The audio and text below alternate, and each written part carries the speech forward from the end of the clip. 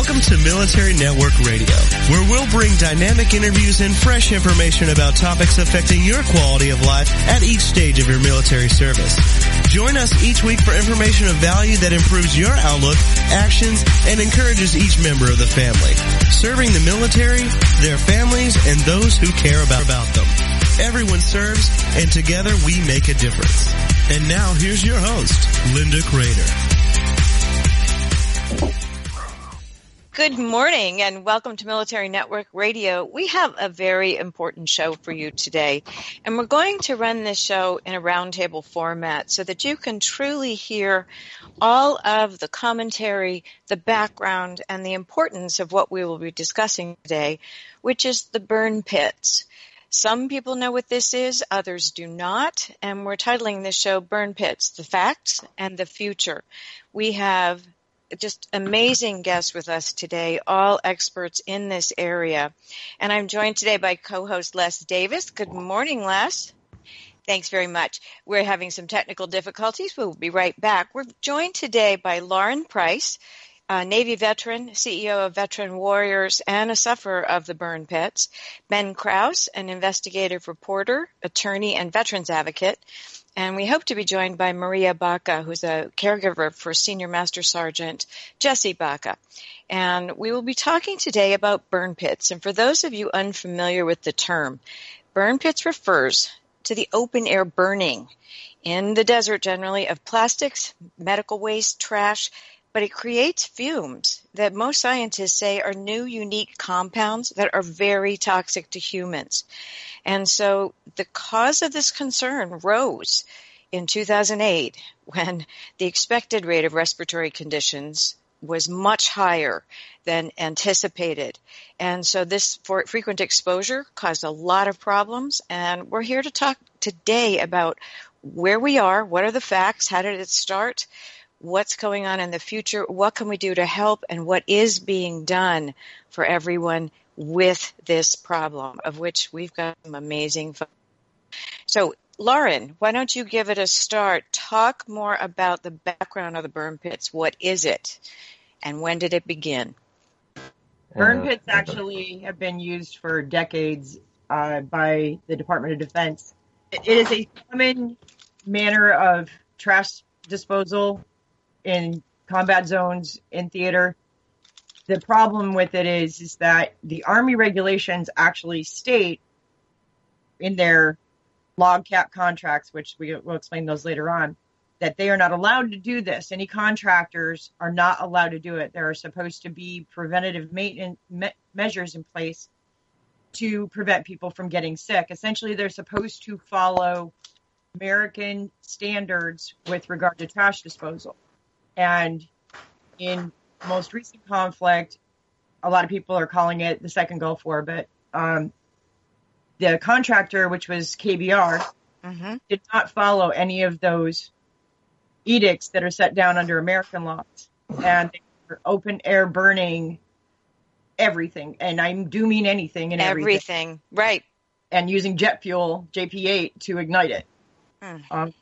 The most famous one is the Balad burn pit, but Camp Victory, which was the largest base in Iraq, had the biggest square footage one. And it was the longest running one because it was the longest base open. That's been part of our problem, is that they've only studied Balad rather than all the bases or specific locations other than Balad.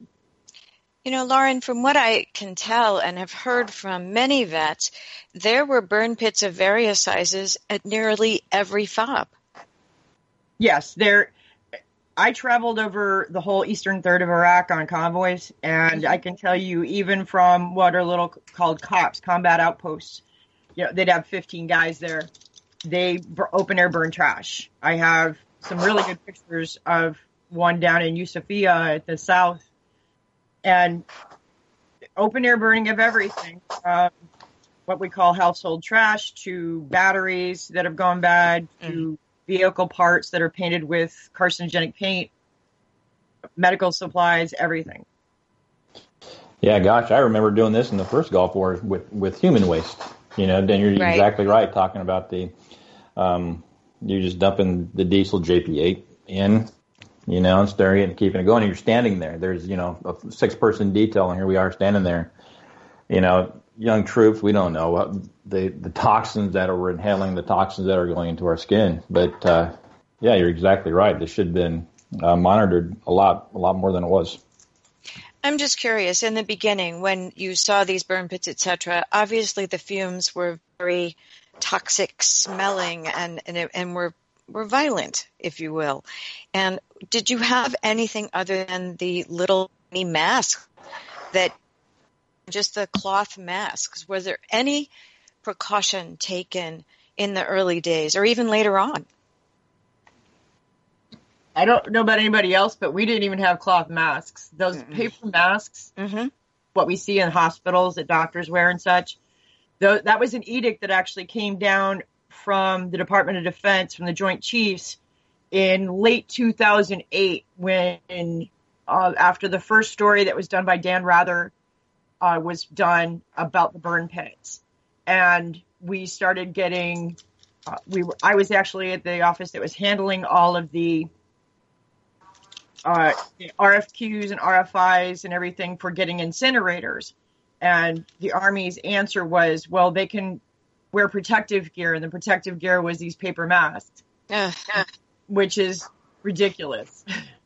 Yeah, no, we didn't even have that. I agree with you. We were just out there, and no mask, no nothing. Yeah. Well, and it seems as though this has been going on from the very beginning. So this goes back to the early Gulf Wars, and it goes back to they just don't know what's in each of these burn pits, but we do know it's bad. And so when you are coming back with symptoms, are you evaluated for the lung symptoms right away? And we'll talk further after the break about what happens when you do get evaluated. But in the early days, Lauren, what was checked when you came back? And were there any thoughts as to prevention or to ameliorate the symptoms? No, you're not checked. There's a standard post-deployment health assessment, the PDHA form. It's about a 5-page form that you fill out within your last 30 days before you leave country. And then you come home and you get a rudimentary physical. And in some cases, they don't even do things like a chest x-ray or whatever. And then you're back to your job, or you go back to civilian life if you're a reservist. The problem was that they didn't do anything to check us when we got home.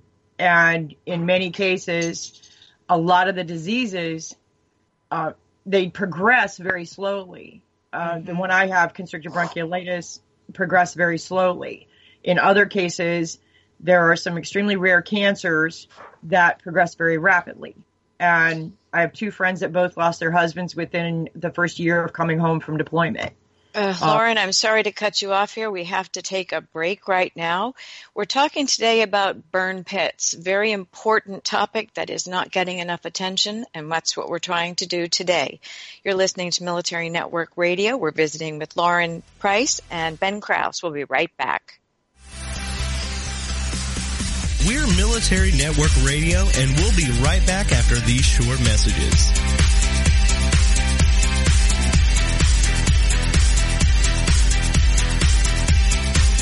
We often ask, is that all there is? Why is this happening to me?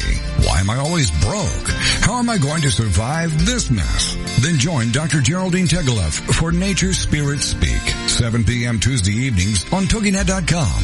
Geraldine is a metaphysician, nature intuitive, and prosperity coach who shares with you how she went from totally broke to living what she would call her perfectly prosperous life. Through the combination of a wealth of metaphysical knowledge and her amazing ability as an intuitive, Geraldine brings to you the secrets of her magical journey of healing emotionally, spiritually, and financially. As with the ancient seers and master teachers, Geraldine has a unique gift of being able to connect to the simple yet profound messages brought to us by Mother Nature, and happily shares these through today's note to self on her webpage, naturespiritspeak.com. If you need help with your journey, why not connect with Geraldine during her show, Nature Spirit Speak, Tuesdays at 7 p.m. Central on TogiNet.com. It's words you never heard. There are more cats in U.S. households than any other pet. Most allurophiles or cat owners know that unlike dogs, taking Kitty for a ride in the car isn't any fun. I mean, you never see a cat hanging its head out the window, enjoying the breeze. Today's domestic cat is descended from a small Mid-Eastern wildcat. A group of kittens is called a Kindle, and a group of adult cats is a clouder. What's the word for those dust balls composed entirely of cat hair? Fluffernuggins. Personally, I like pigs better than either cats or dogs. Dogs are subservient and look up to man. Cats are aloof and look down on man. A pig, however, will look you in the eye and see as equal. I'm Carolyn Davidson, and you can have fun challenging your words you never heard vocabulary with my free app, Too Funny for Words. We often ask, is that all there is? Why is this happening to me? Why am I always broke? How am I going to survive this mess? Then join Dr. Geraldine Tegeloff for Nature Spirit Speak, 7 p.m. Tuesday evenings on TogiNet.com. Geraldine is a metaphysician, nature intuitive. Welcome back to Military Network Radio, serving the military, their families, and those who care about them. Together, we make a difference. Welcome back to Military Network Radio. We're delighted to have added Ben Krause and Jesse Baca to the conversation. Ben, right before the break, Lauren mentioned some rare cancers that can also be caused by this, as well as chronic pulmonary disease and all kinds of respiratory conditions. Can you speak to that a bit? A little bit. I'm an attorney and not a doctor or an oncologist, so I'm not going to be able to give you a deep scientific explanation of how this happens. But basically, a lot of the cancers that are occurring now with a fair amount of veterans that were exposed to the burn pits in Balad and elsewhere are believed to be the result of exposures to dioxins and a variety of dioxins, actually, that were burned at that particular pit, as well as some of the other pits in Iraq. Personally, we had a family member, Amy Muller, who passed away less than a year ago from pancreatic cancer, which is quickly becoming one of the more readily seen, I guess, cancers of veterans who were exposed to the burn pits. But yet, a lot of the cancers, or actually practically every one of them, is not presently on any kind of presumptive list for the Department of Veterans Affairs related to service connection for exposure to these types of chemicals. You know, you're right. I mean, those kinds of cancers and these lesions that are being seen in young vets are really problematic. I mean, they go from everything from early onset dementia to all the respiratory conditions, and just simply lung capacity and quality of life is greatly impacted by all of this. Jesse, can you speak to what you believe is the cause of problems and how you were evaluated when you first returned? When I first started, it was back in 2004. Before I deployed, I felt like I was absolutely 100% conditioned. Like I've never felt better in my life. After coming back from deployment, I felt a decline. And you start blaming allergies, and you get all the typical answers. But when first, my PT scores went from very good to just barely squeezing by. I have, been wrestling with that for quite a while, tried doing different workouts, it just didn't seem to help. And then I developed skin cancer right after that. Got that taken care of, was released for go back on worldwide duty. I deployed a second time. You can just right back. But this time they came back a lot worse. Less? A lot worse. A lot. Through the whole deployment, in the second round, I was sick the whole time. Jesse, I'm so sorry, but we can't hear you. Give me a second here. A lot of ambient noise. In the meantime, Ben, talk about the dioxins and talk about how this can progress quickly or it can be latent and sort of come on insidiously. Well, what we're seeing is a very similar replication of what we saw with Vietnam veterans and the dioxins that the present war veterans from Iraq and Afghanistan, those dioxins are very similar, and even in some instances the same as what we were using and what was created through the use of Agent Orange and related herbicides that we were using in Vietnam for the purpose of, essentially chemical warfare on the people there, as well as for the purpose of herbicides. The impact of those dioxins is very well studied. It's been studied for 80 years. Our government continues to shirk its responsibilities and claim that we don't know what the impact of those dioxins is going to be on the person's entire bodily systems, organs, etc. But the research is so voluminous that it actually requires a small library at USDA to catalog everything. So as far as VA and DoD's present claim that, nothing is known or not enough is known about dioxins, we know more than we need to, in fact, about the effects of those horrific toxins and how they affect the body. Now, okay, I'm sorry, go ahead, Les. So you're talking about the toxins in the burn pits, and they've been, the government knows about them. Is there a study or is there a registry going on with VA? Is there anything there where they can connect all the soldiers, all the service members that are having the same issues? Is there anything like that happening? So that's a good question. The Institute of Medicine performed a variety of studies on this and similar maladies since Gulf War I.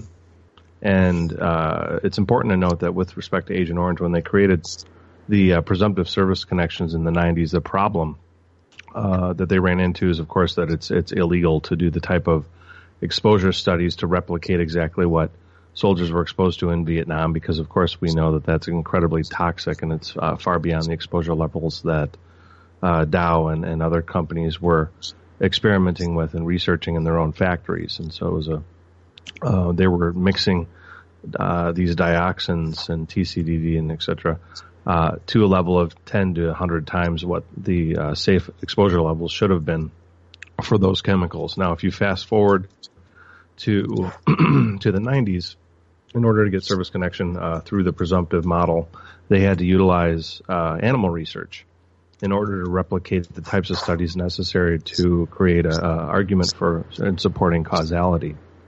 Now, in the late 90s, IOM, that was right around the time that they created the presumptive for at least the initial part for Agent Orange. In the later 90s, the IOM removed animal research from what it considered to be valid research for the purpose of drawing conclusions without any real basis, because, of course, we know that animal research is used quite extensively, and in fact, very recently we know that the Department of Veterans Affairs is engaged in kind of a public affairs mess where they were called out for the types of disgusting canine research that the VA wants to use for the purpose of creating patents and FDA approvals for private industry, including Medtronic and other companies. Mm-hmm. With respect to that research, Secretary Shulkin publicly lauded the effectiveness and the validity of that same, animal dog research at USA Today earlier in September. But when we look at creating service connection for veterans and using that same type of research and that same type of reasoning about validity and the use of animals, the VA, the Department of Defense, and the Institute of Medicine said that quite literally those same animal studies were invalid or not valid for the purposes of replicating human exposure, which seems to be absurd. And following up on that, the IOM said it would be too expensive and difficult to create that type of environment, supposedly, with inhalation, which we know is also false. So when it became good for DoD and VA to keep costs down and cost of war down with respect to what they would allow for service connection, at that point they said, again, animal research, including dog research, is no longer valid. But when it comes to doing research for private industry to support inventions by companies like Medtronic, then suddenly that research is very valid. And in fact, the VA will fight to continue its, small program, at least with respect to dog research. So, to your question about, is the research out there? Yes, it's out there. Will the Institute of Medicine, Department of Defense, and VA consider it? No, they won't. They want exact research and numbers on soldiers when that previously wasn't the metric or the bar used for Agent Orange. However, for whatever reason, with respect to the Iraq War and Afghanistan War and burn pits, somehow they believe that should be the bar. And, of course, the reason they create that bar is because we know the evidence isn't out there for that specific thing and that they have to use other modes of causality, just like any other kind of chemical or dioxin type research that the federal government allows to go on all the time. And, of course, now we know the VA is also doing it. But they don't want to use that research when it comes to service connection for veterans. Lauren and Jesse, have you registered with the Burn Pit Registry? And I have a personal experience with that I'll share after the next break. But talk to me. Jesse, have you been evaluated for the registry? And Lauren, same thing? Same question? Go ahead, Jess. We have been, I have registered, but we haven't been evaluated. Okay. Lauren? Yeah, I was one of the beta testers when they first developed the registry questions. There, at the time, I haven't looked at it since, but there were over 200 questions that they put in there. What I do know is from anecdotal information that's been supplied to my organization, they didn't change the questions much. They asked questions to the effect of, where did we lick paint when we were a kid, diagnosis, things like that. Sorry. They wanted to know about our childhood, about our mother's pregnancies, things like this. They failed to identify questions that were about our deployment locations, our jobs when we were deployed, different things, tasks we accomplished. So that was bad enough. They wanted us to actually go do the live testing on our own dime. And then when they finally did get the registry up and running, I discovered through a FOIA that the doctors can only see a checkbox on the VISTA system that says you're registered. And the raters on the rating examiner side can only see that you're registered and that you answered the questions on the registry. It cannot see your responses. Therefore, they cannot use any of it for rating claims. In other words, this is a standalone registry that does absolutely nothing other than a placebo effect to shut everyone up.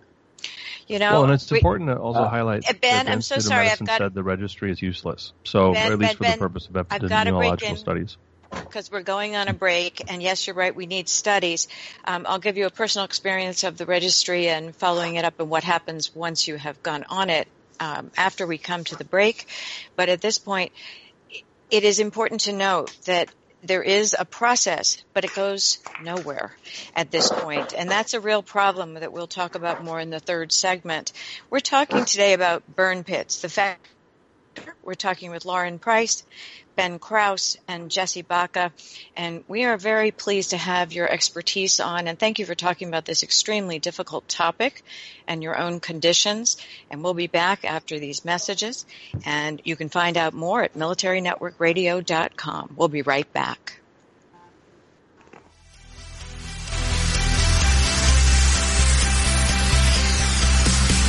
We're Military Network Radio, and we'll be right back after these short messages.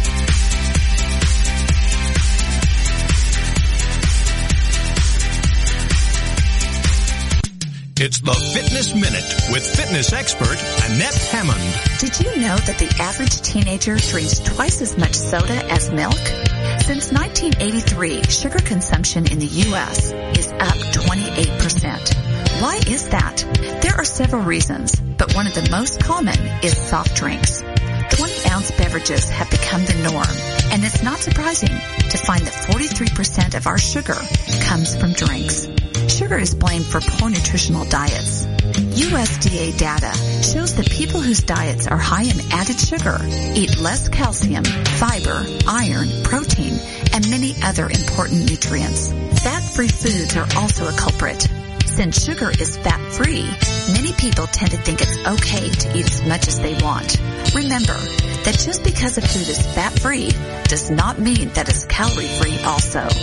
For the Fitness Minute, I'm Annette Hammond.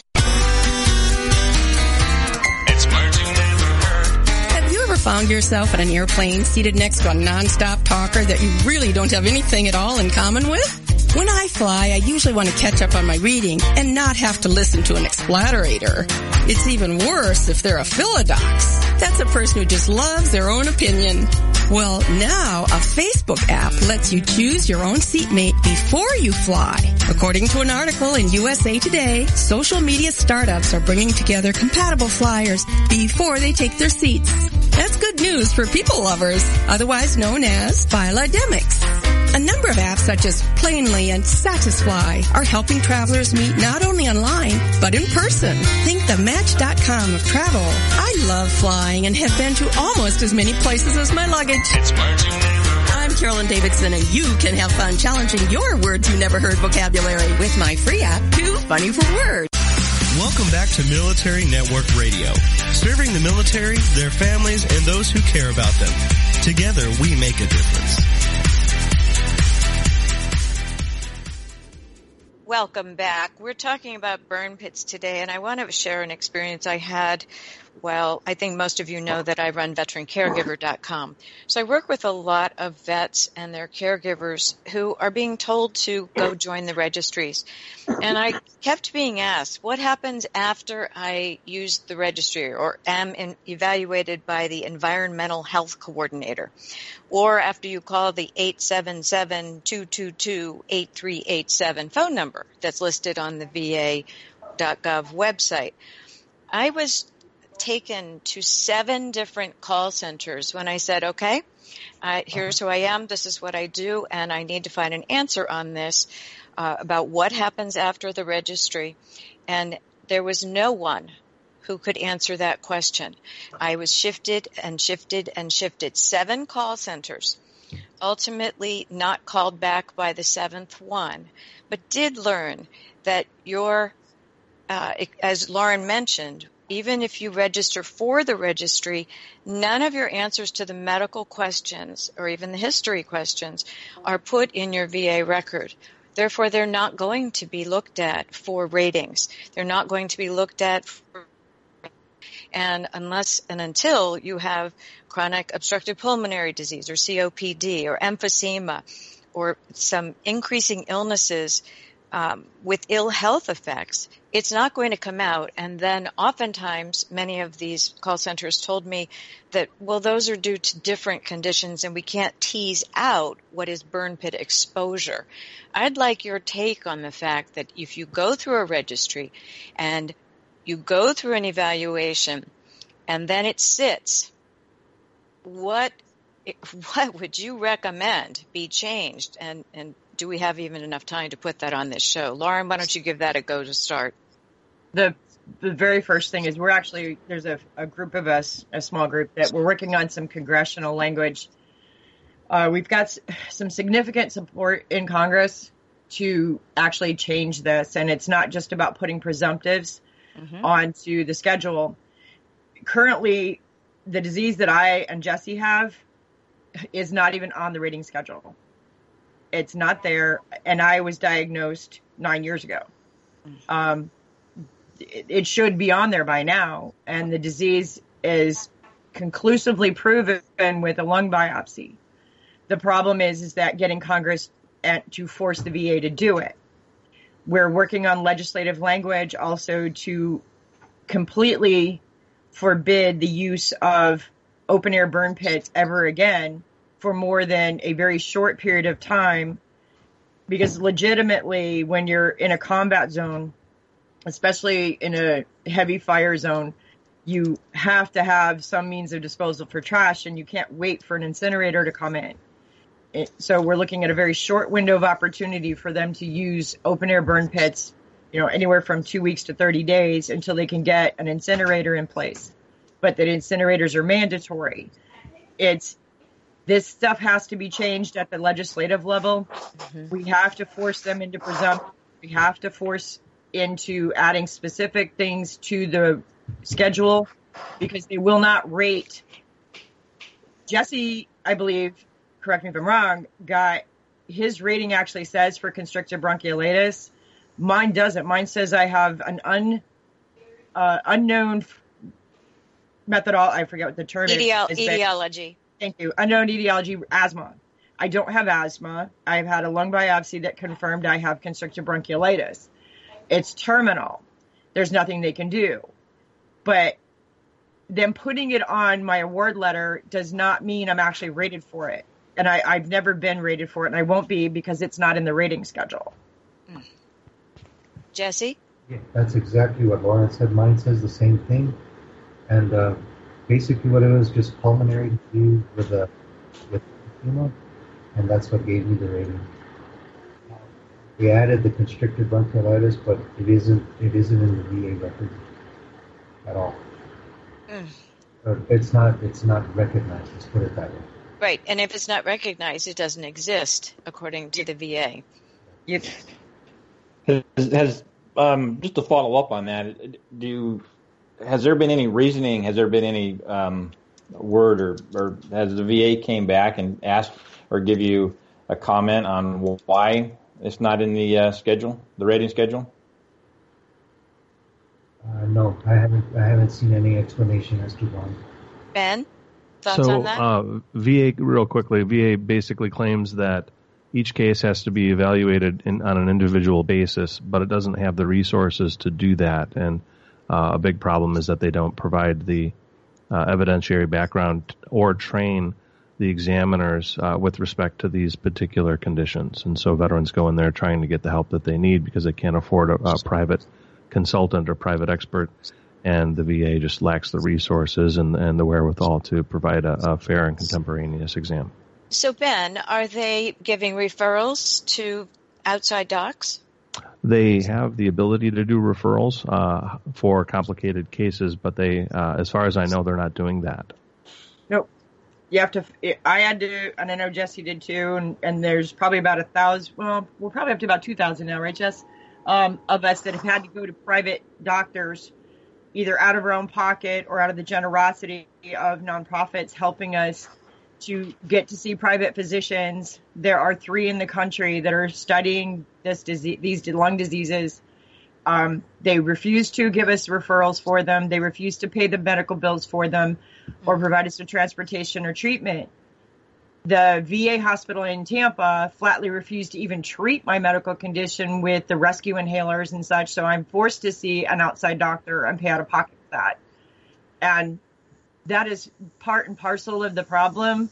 Even when they actually agree that you have a problem, is getting them to care for the veteran that has some bizarre cancer that came out of nowhere that's killing them rapidly, or these bizarre lung conditions that are unheard of. For 40 years ago was the last time they saw these lung conditions. And they refuse to care for us, but then they also refuse to pay the bills because our service connection does not say that it was from the burn pits.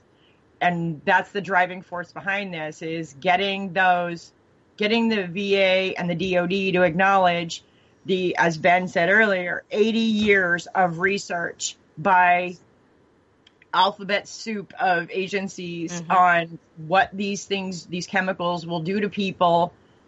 And they want more studies. They want more research. They want another center of center of excellence, they call it. They want another place to study. And this is literally textbook of what they did to Vietnam veterans. Yet we already know what dioxin exposure does. I have confirmed dioxin exposure, and I have a lung condition and all these things, but yet they refuse to accept anybody outside of their own little bubble, that anyone else's research or confirmed information. And that's where we have to start, is we have to shove that down their throats, make them accept it, make them acknowledge it, and then push for the presumptives that will allow us to get the care that we deserve and have earned. So what numbers are we talking?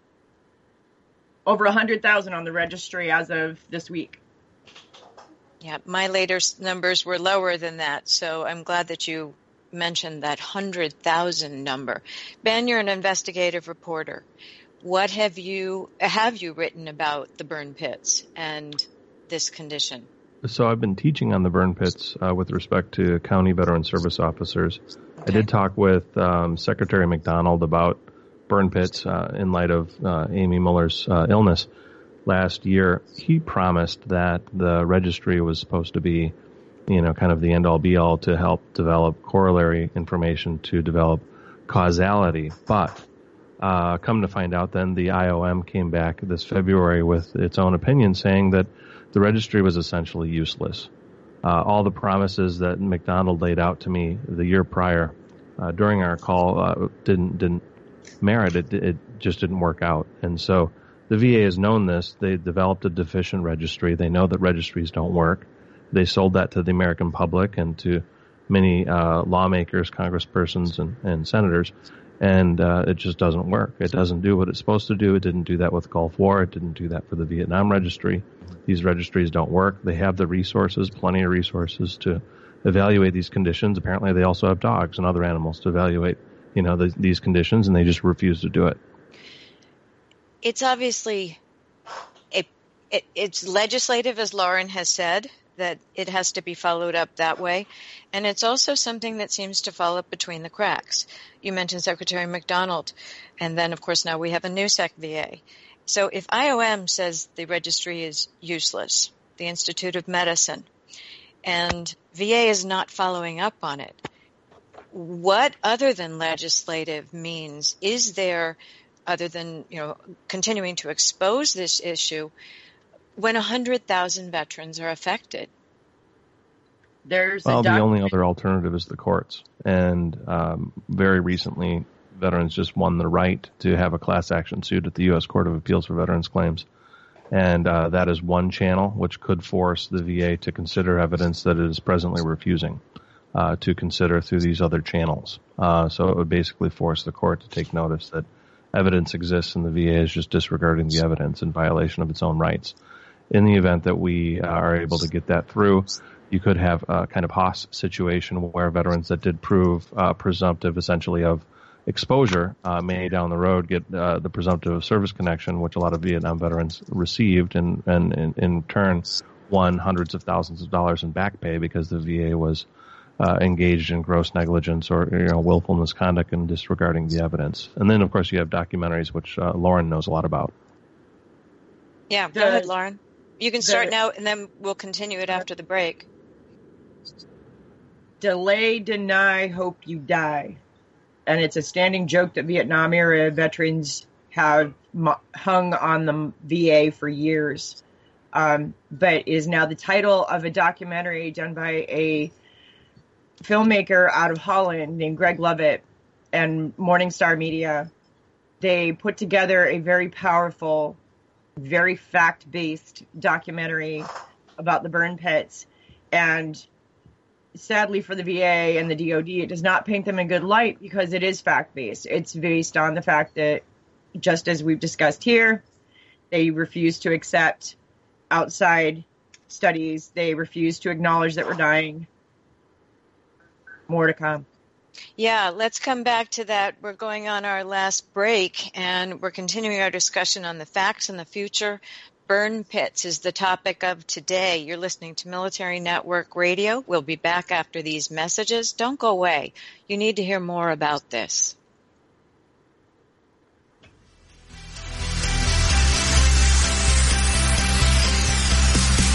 We're Military Network Radio, and we'll be right back after these short messages.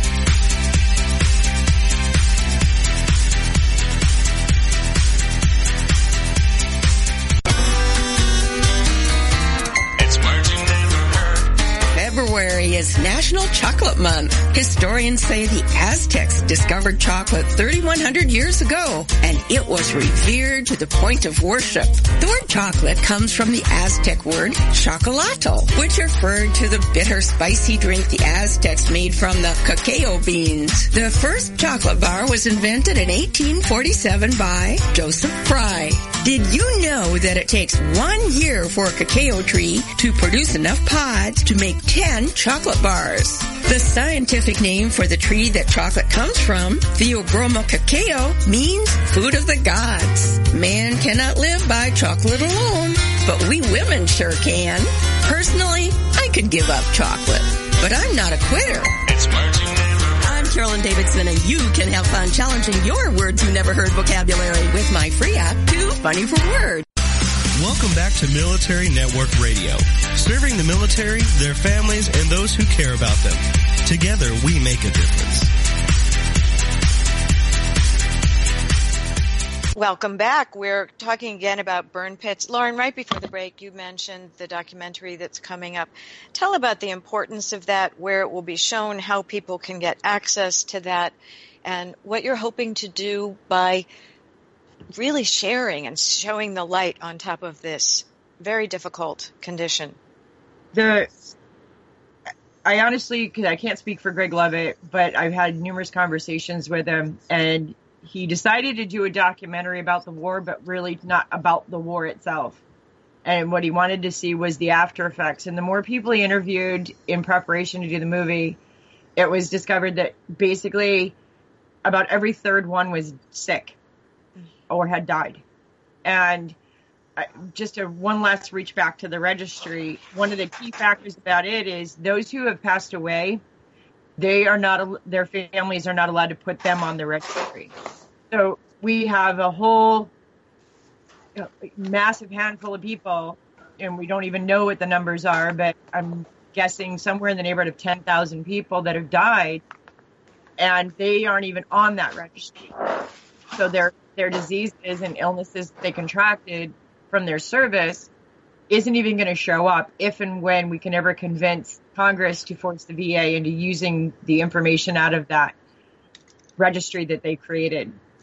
This documentary, as Greg was building it, he really started focusing on the burn pits because he saw such a wide array of diseases, some of them almost inexplicable, why this completely healthy person who would leave on a combat deployment and come back dying.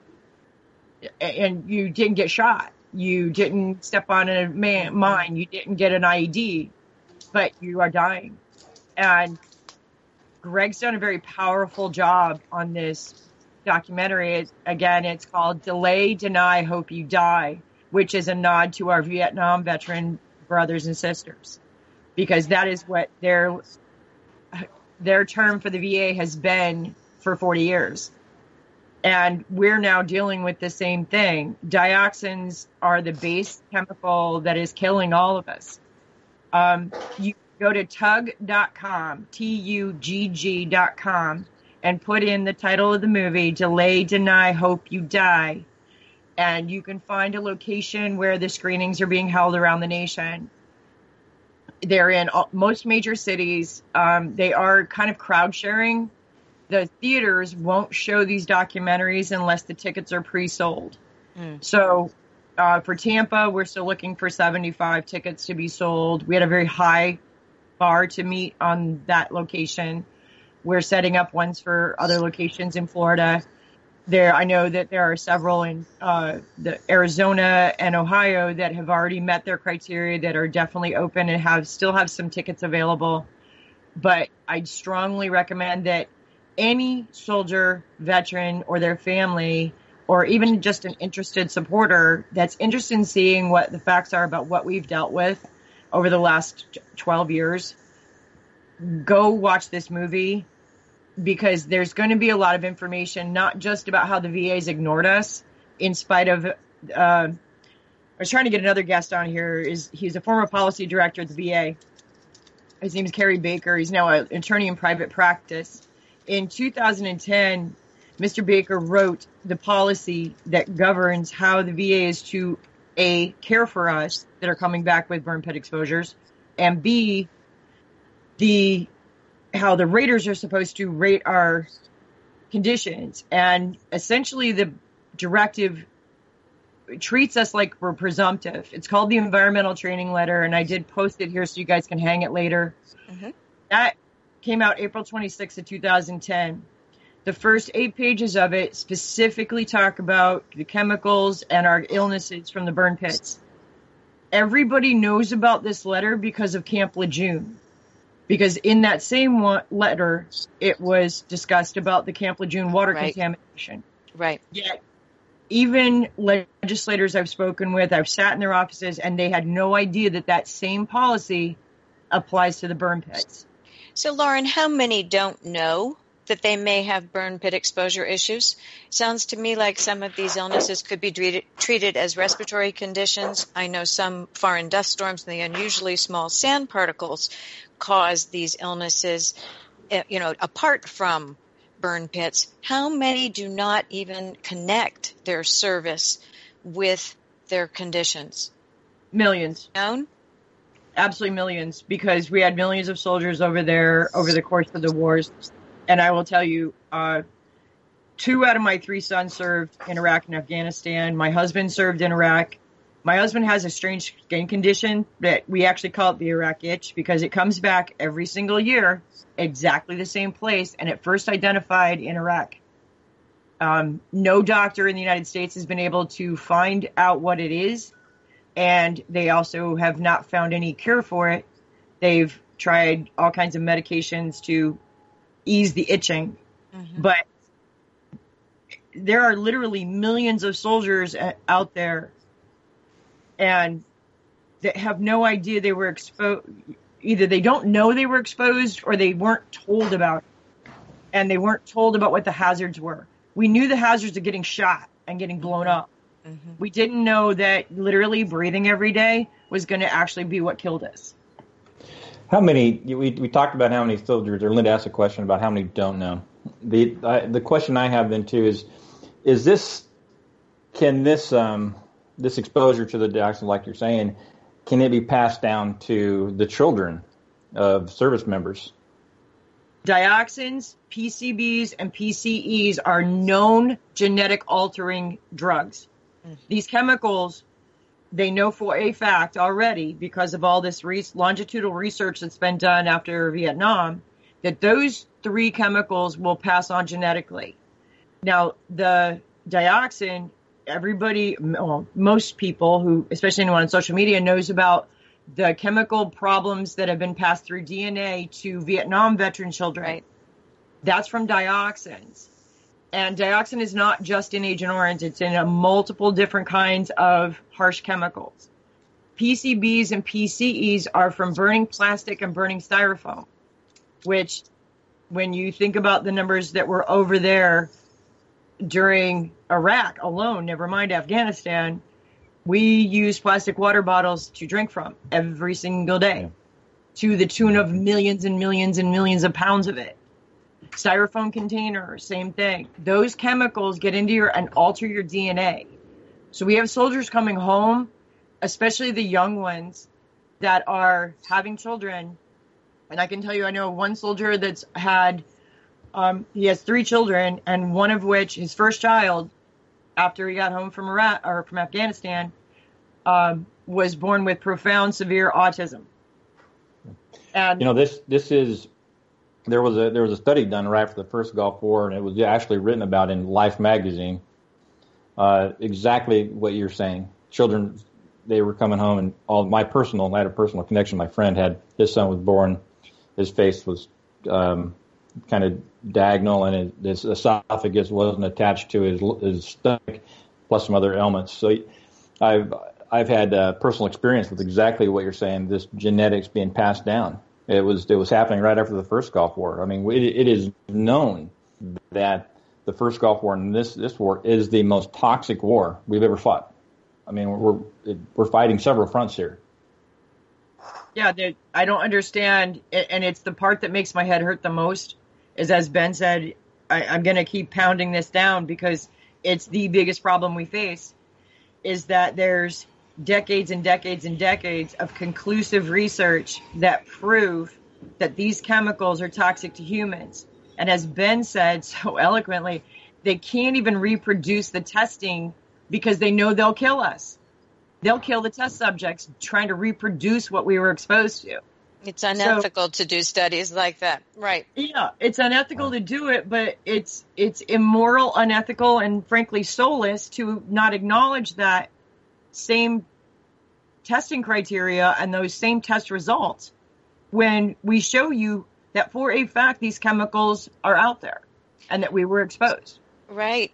Ben, have you written about that aspect of things, the genetic disposition to pass down the teratogenic effects? So I've been looking into that as it relates to JP8, because JP8 was the universal accelerant for most of these burn pits, and it was also mixed with Agent Orange in Vietnam. So what we're looking at with even just JP8, right, when it's inhaled over certain periods of time, they have done studies that replicate its effect on soldiers on the flight line, female pregnant airmen working on the flight line. And so they replicated that, and they did conclude through mice studies and rat studies that there is a mutagenic issue where you may not have an effect, but your kids and your kids' kids, 3 generations down, may be smaller. It'll affect their immune system. It'll affect the sperm of your grandkids. So that was in every burn pit. So we know that much. We know, if nothing else, we definitely know that JP8 was used. It was inhaled. It was the accelerant on top of these dioxins and other chemicals. And so in that capacity, we at least know that the immune system might be compromised for our grandkids. Well, and I want to make sure, because we're running out of time, that there are some resources we can send our listeners to for more that Lauren does with Veteran Warriors. You can go to veteranwarriorsadvocacy.com. For Ben and his advocacy, you can go to disabledveterans.org. For the documentary, TUGG.com. And Jesse has a Facebook group for this condition and for those families to be able to unite and to share stories and help one another. Les, would you like to add something to the end of the show so that we make sure we've gotten everybody's points in? As I was listening to all this, Linda, I'm just sitting here in awe. I thank God we have people like Ben and Lauren to expose this. Jesse, I just heartbreaks what you're going through, and you too, Lauren, and your family. I've been exposed to it through friends. I don't have that. We know through other shows that it's, like I said earlier, is the most toxic war we've ever fought. And we're seeing time after time again. It's frustrating to me listening to this, knowing the VA knows what's going on, our government knows what's going on, but yet they do nothing. And I as everybody was talking, as a veteran, I'm just disgusted. I'm just shaking my head. I feel my face getting red because I'm so upset about this. We got to take action, whether it's congressional action or whether we band together. Seeing this movie would be great. Thank you for everybody for giving their contact information or their websites or even Jesse's Facebook sites. We can all share in this frustration, and we got to make something happen. We've got to band together and get this taken care of. Roger that. For tuning in today to Military Network Radio. You can find our show at our website, www.toginet.com/Military Network Radio. Also, www.militarynetworkradio.com. And in iTunes under Military Network Radio. Join us next week when we bring you another program to enhance your